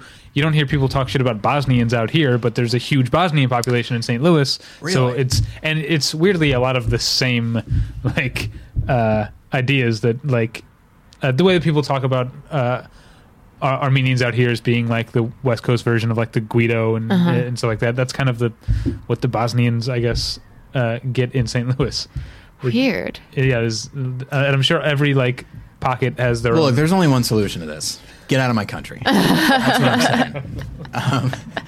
But sorry, I didn't mean to take us down that path. But it is weird when you run across, like with Mel Gibson, that is like a very high profile version of it. But there are people out there who just like, I don't know, like any kind of like ism. It's just like, really? Like, and you run across it. We'll bring it back to comedy a little bit. Like, there have been a couple of like slightly higher profile people who keep bringing up like the women aren't funny thing. Right. It's like, how is this still a thing? Like, yeah.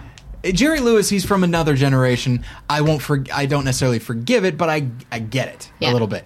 But like, you know, like an Adam Carolla or something like that, and just like it's almost 2013, and there are obviously a lot of funny women. So how are you? What are you hinging that on? It's fascinating to me. Well, personally, I don't believe that Adam Carolla believes 80% of what he says. I think he's pandering. I think he understands what his audience is, and so he says shit to them. He's like, okay, well then I will take my incredulity and I will transfer it to his audience. Then, like someone believes that out there, and I don't. What were you going to say? Sorry, I cut you off. It is a weird thing. I mean, I think that there's certainly different types of comedy, and when Adam Carolla said like women aren't funny, it's like, well, as a female comedian, like I don't personally think Adam Carolla is funny. Like he doesn't make me laugh, but I know people who do think he's funny, and he makes. So it's quite a blanket statement. I'm not going to say like Adam Carollas aren't funny, because like just because they're not funny to me doesn't mean that. And like just like there's all kinds of different types of humor, and like they're and all different types of Adam Carollas. Yeah, and all different types of women too. That's another thing. Like that's been a weird, like even like pro female comedy. No, not all women are funny, but women are funny. It's like that's like saying all men are funny. Like, and there has been a lot of movies with a female cast in the last year where there has been a mean, selfish speech at a wedding, and I think that everyone needs to stop writing movies about women with mean, selfish speeches at weddings. Are we talking about Celeste and Jesse Forever again? Celeste and Jesse Forever. The Bachelorette. Bachelorette, yeah. Mm-hmm. I think it was on an episode of the Mindy Kaling show. Oh, that was the pilot. Yeah, yeah. And I was like that sort of occurs in Bridesmaids, but that like had a reason to be there. But in Bachelorette and Celeste and Jesse Forever, it's just like, you're a horrible friend. Why would you do that at your friend's wedding? Make it about yourself. You're so mean. Yeah. Yeah. I've been to a lot of weddings. You don't run across that many. You'll get maybe like an awkward speech from an uncle, but you don't run across like a lot of like confessional speeches where someone finally says something. Like, well, it's not about you. It's you're at a wedding. Like, you're supposed to talk about the people getting married. Yeah. Like, why would you make it about you? We got to wrap up. But speaking of Celeste and Jesse Forever and that wedding, I'm forgetting the Ari Grainer. Is that her name? I don't know. Who plays the Rashida Jones' best friend? Oh, I don't know. Well, she's great. She's great in that, even though I don't like the movie. She was great in a Channing Tatum movie this year called 10 Years. I don't know if you saw that. It's about a 10-year high school reunion. And then I really wanted to see but missed, and I'm wondering if you saw For a Good Time Call. Did you see that movie? No, I did not. Yeah. You didn't either? No. So it looks basically it's Eric Grainer and her roommate. Right. Like they live together, they don't like each other, but then they start like their own phone sex line out of their apartment. Yeah, the premise kind of lost. Like I didn't see it because I saw a trailer and was like, oh boy. Well, I want to see it because I've liked her so Yeah. much this year in the thing she's been in. She's good, and I didn't hate Celeste and Jesse Forever. I think all the performances are great in it. Like I just didn't think it was as good as a lot of people did. Like I think that it's certainly not the best romantic comedy of the year. I think the best romantic comedy of the year is Hope Springs. I like that a lot. I really like that. I didn't see movie. it, but I really wanted to because really good. Because it speaks to what I was talking about. Is the idea of like people have been married a long time. At this point, you're not going to throw your spouse any like curveballs or Right. anything like that unless you like say like I was gay the whole time or something Right. like that. And so it's like, well, what do you do to sort of keep things new and fresh, and especially when you are in your 60s or something like that. And so I didn't see it, and I remember like reading about it, I'm like, this could go either way. This could be it's complicated, which I hated, or it could be this other thing. And it sounded like it was the other thing, which I was super excited about. Yeah. And I think it just came out on DVD as Okay. the recording, so I do want to see it, and I think I will enjoy And it's Steve Carell, Steve Carell you haven't seen before, I think. I'm excited Great about performance that. Uh-huh. from him. I went and saw it at the $3 movie theater in Pasadena. The Academy 6. Yeah, the Academy 6. And I realized like, oh, maybe I am like becoming like a middle-aged woman. Because when Steve Carell was on the book sleeve, when she like buys the self-help book and he's the author, I was like, oh, I hope he's in this. Like I had that moment. And then he was, and I realized like, wow, I really like that movie. Like I kind of went like half as a joke, and I was like, this is great. Yeah, it's really good. I will say there's one scene with Elizabeth Shue which feels like it takes place in a completely different movie that I didn't like. I don't know. Elizabeth Shue is the bartender. Oh, right, yeah. And like they've had a fight, and so Meryl Streep goes off on herself. She goes to have a drink, and suddenly it feels like you're in like Mystic Pizza or some like cheesy small town movie in that one scene. It really, really felt out of place to me. Other than that, I really liked the movie. Now, real quick, because we're talking about comedies, I want to complain about another one. Because some people love this movie, and Susan, you might be one of them. I don't know. David and I don't care for it.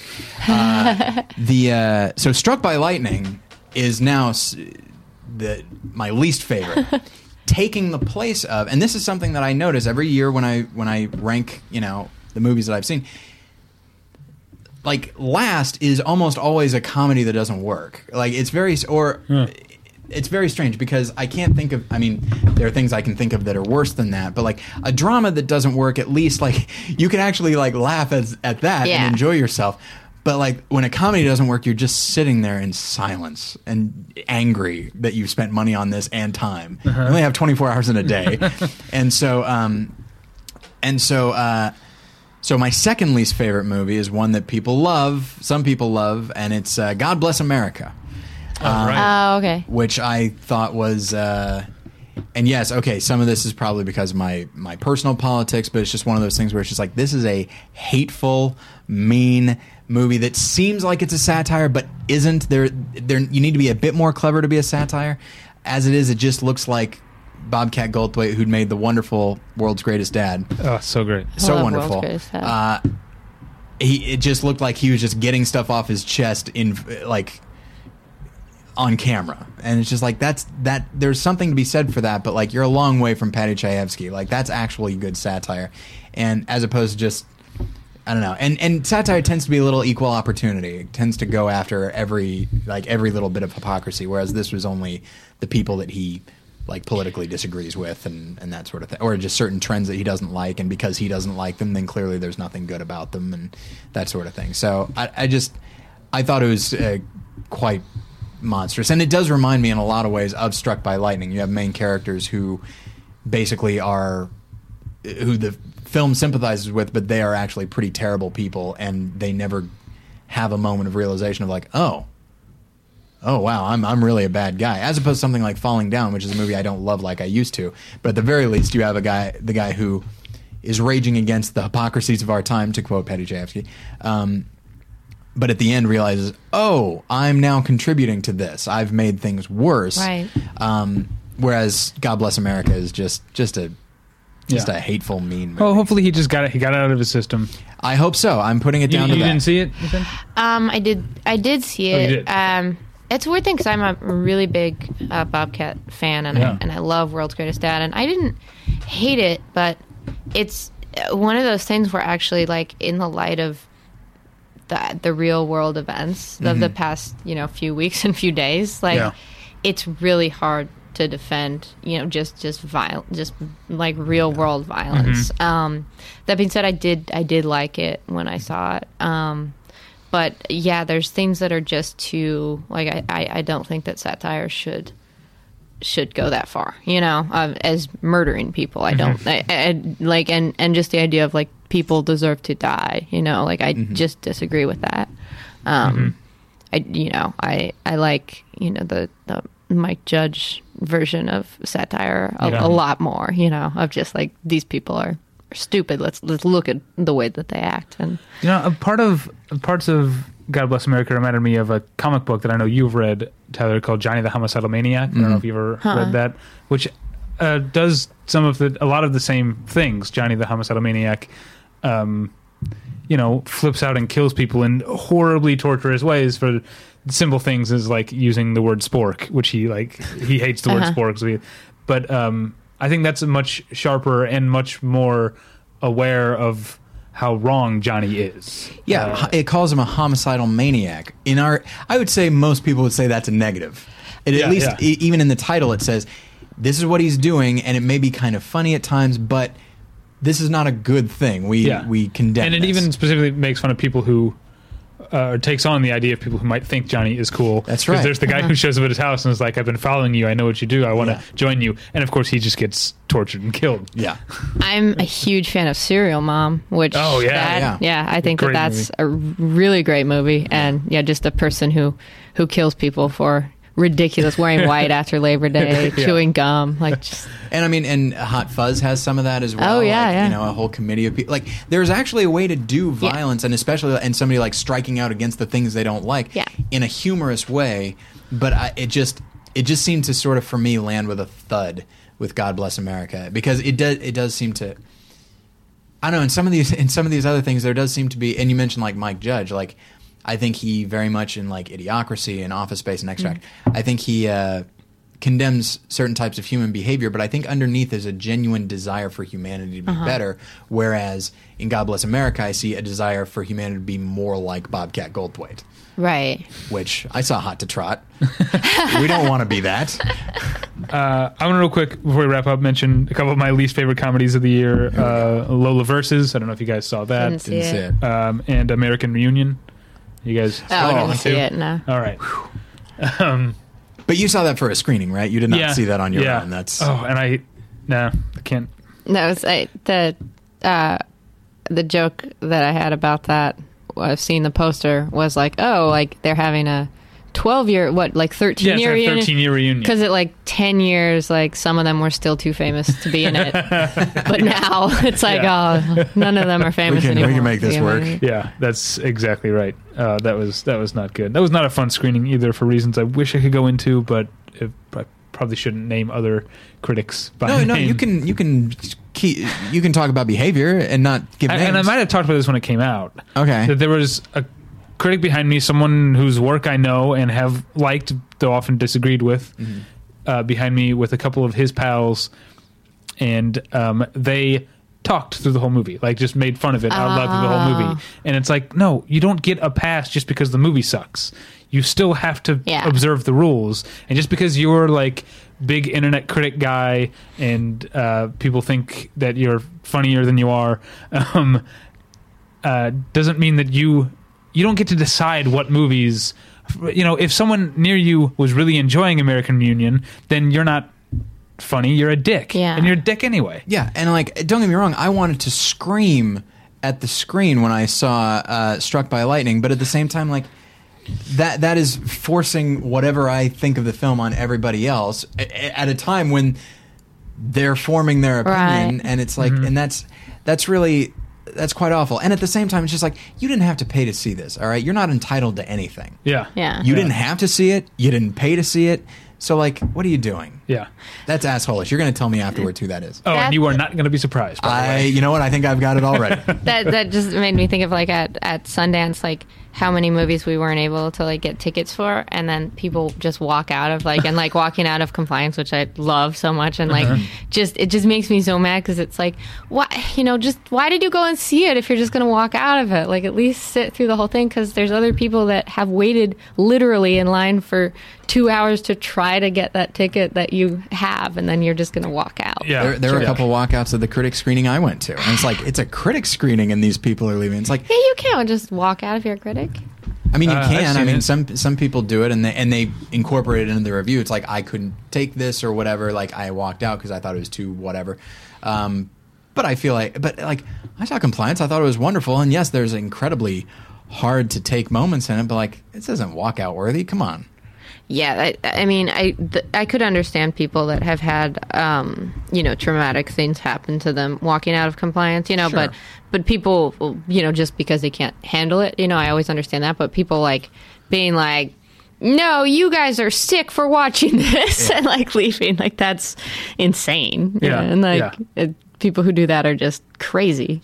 And I think it's a bit of narcissism, too. Like, watch me walk out of this movie. Like, look at me. Totally. I'm better than this movie, and, like, making a show of it. Yeah, at least in the critic screening, like, they slipped out as if they were going to the restroom, and then I just took notice that they did not come back. Yeah, I've seen that happen. There's one. I walked out of the new Woody Allen movie this year, but it was for the reason that, like, I was stuck in Santa Monica because I had to, like, go meet people after a thing, and then I was like, well, I'm in Santa Monica for, like, an hour and 50 minutes with nothing to do. And I saw Woody Allen movies playing, like, okay, that's a movie that I'll get the gist of. Like, it wasn't like I walked out because, like, I hate it. It was just like, I know that I can, I'll spend money on my ticket and I'll watch most of it, and then I'll walk out when I have to go to my meeting, because, like, that's the only movie that would work to just, it's a Woody Allen movie. They're all kind of the same. It ends on a vaguely positive yet kind of neurotic note, Yeah. I would venture to say. There's funny parts, and then there's, like, really self-indulgent parts, Right. And There's a May-December romance, or maybe a February-December romance. yeah, at this point. All right. I want to mention real quick, to end on a bit of a more positive note, a comedic movie this year that I went in thinking I was going to hate because I hated the director's last film and ended up mostly liking, and that's Ruby Sparks. I don't know if you guys saw it. I didn't see it. What was the last thing he did? It's Jonathan Dayton and Valerie Ferris, who did Little Miss Sunshine, Oh, yes. which I don't like at all. Nor do I. You? I didn't hate Little Miss Sunshine, but I didn't like it. I mean, I didn't love it. I liked it. It was fine. There was stuff that I responded to in it, but I think I don't like to be this person, but sometimes I am, where just, like, the more accolades it gets, the more Yeah. I go the other way. It's just like, not to be contrarian, but just to be like, come on, like, seriously. For example, this year, oddly enough, another Alan Arkin thing. Alan Arkin is very good in Argo. Yeah. He's getting talked about for like a supporting actor nomination. It's like, come on. He's very good in Right. Argo, but there are better supporting performances. Like, what is this that you're doing? Right. And that's how I felt with Little Miss Sunshine and Juno. Like, there are good things about it, but, like, it's not this. Right. I agree with. Where was the good stuff in Juno? There's some good performances. Okay. I Good thought J.K. performances. Simmons is good. Allison Janney Yeah. is good. I think Ellen Page is good. I thought Jennifer Garner. Like, there's some good performances there, and I thought Jennifer Garner was really good in it. Mm-hmm. I really liked her in that. But Well, let's... can't blame them for the script. Not everything can be 21 Jump Street, where they're just improvising all the time. yeah, exactly. Tyler Has a Place to Be, so we should wrap up. Okay. One screener I didn't get this year, Susan, is Smashed. Oh, you haven't seen I it still yet? haven't seen it. Ah, man. I'm sorry to say. So, Oh, what is that's going fine. on with Smashed, and what is going on with you in the future? Well, I've written a couple different things that I'm sort of waiting on. We should say for the listeners, you co-wrote Smashed. I co-wrote Smashed, yeah. And I'm also, so I'm working on like different projects that I can't really talk about because I Okay. don't know what's going on with them. But Smashed is doing well. is still in theaters in the U.S. like now, because it was here and in all the big cities for a little while, and then sort of opened in smaller towns and stuff. And so now it's kind of out of all the major markets, but it's still opening, and like it just opened in like Charlottesville, Virginia, and like Missoula, Montana, and stuff. Which I was excited to see that it was in Missoula, because I remember my sister went to college there, and when I was like 9 or 10, I saw Fargo at that same movie theater, and I was like, "Oh, that's really cool! I love that movie theater." That's awesome. But yeah, and it just opened in the UK, so it should be out on DVD in a couple of months. And Mary just got nominated for the Independent Spirit for Best Actress and a couple of other awards, but I'm not sure, like the Phoenix Film Critics Awards and stuff. So, and the screeners are apparently out to some people. Yeah. But I don't know who, because I've seen different people have told me they have the screeners. But. Yeah, I haven't gotten one. Maybe check in the mail. It might just be sitting in the PO box. I think it might have happened by now. I think maybe Online Film Critics Society doesn't get the go ahead from Sony Pictures Classics, but they give me screenings to all kinds of shit, so I'm not going to complain. Yeah. I don't have a screener of it. I do have these posters though. Yeah. So. But yeah, people will be getting these posters if they won the prize packages from our donation drive. I don't know, like 28 months ago. I don't totally recall. It's a few months ago, but we had to get all the stuff together, so those will be going out soon. In the meantime, you can find us at battleshippretension.com. You can email us, David at battleshippretension.com, Tyler at battleshippretension.com. Follow me on Twitter at The Pretension. Follow Tyler on Twitter at More Lessons, which is the official Twitter of his other podcast, More Than One Lesson. That's at morethanonelesson.com. My other podcast is the television wrap-up show Previously On. That's at previouslyonshow.com. Tyler, you had something you wanted to say? Yes, there are 2 new episodes. By the time this goes up, there will be 2 new episodes of More Than One Lesson. The first one featuring a guy named Reed Lackey, who's one of our new bloggers, but also is the writer of the low-budget Michael Biehn-directed The Victim. Cool. And his story being involved in that film is fascinating. If the story is not that Michael Biehn is an awesome guy, then I don't want to listen to it. Because I want Michael Biehn to be an awesome guy. Spoilers. I can't tell you anything. But and then Reed returned for our episode about It's a Wonderful Life, in which we address some of the rather modern complaints about the film, that it is very depressing. And there are depressing elements of it, but... no one's pulling back the curtain on It's a Wonderful Life being depressing. It's about a guy who wants to kill himself. But there are people that say that the way the film ends, it ends with the guy just... There are people now who say, like, the film's all about giving up on your dreams and stuff like that. It's like, well, it could also be about contentment and just kind of being content with the way your life went, as opposed to being miserable because it didn't turn out this way, but all you've got is this stupid wife and kids, or whatever. And so we addressed that. All right. Oh, that's interesting. Susan, where can people find you and your work on the internet? They can go to my website, that's thatsusanburke.com, and follow me on Twitter at thatsusanburke. All right. So thanks again for being here on short notice. Thank you so much for having me. So 301. Yeah. We're into the next 100. So we're still alive. It's December 30th, and we are still alive. All right. Yeah. Well, I mean, okay, yeah, fair enough. Oh, wait, that would be really sad if we weren't, and they found this recording. No one's going to know. But no one would be alive. All right. All right. Thanks for listening, and we'll get you next time. Bye. Bye.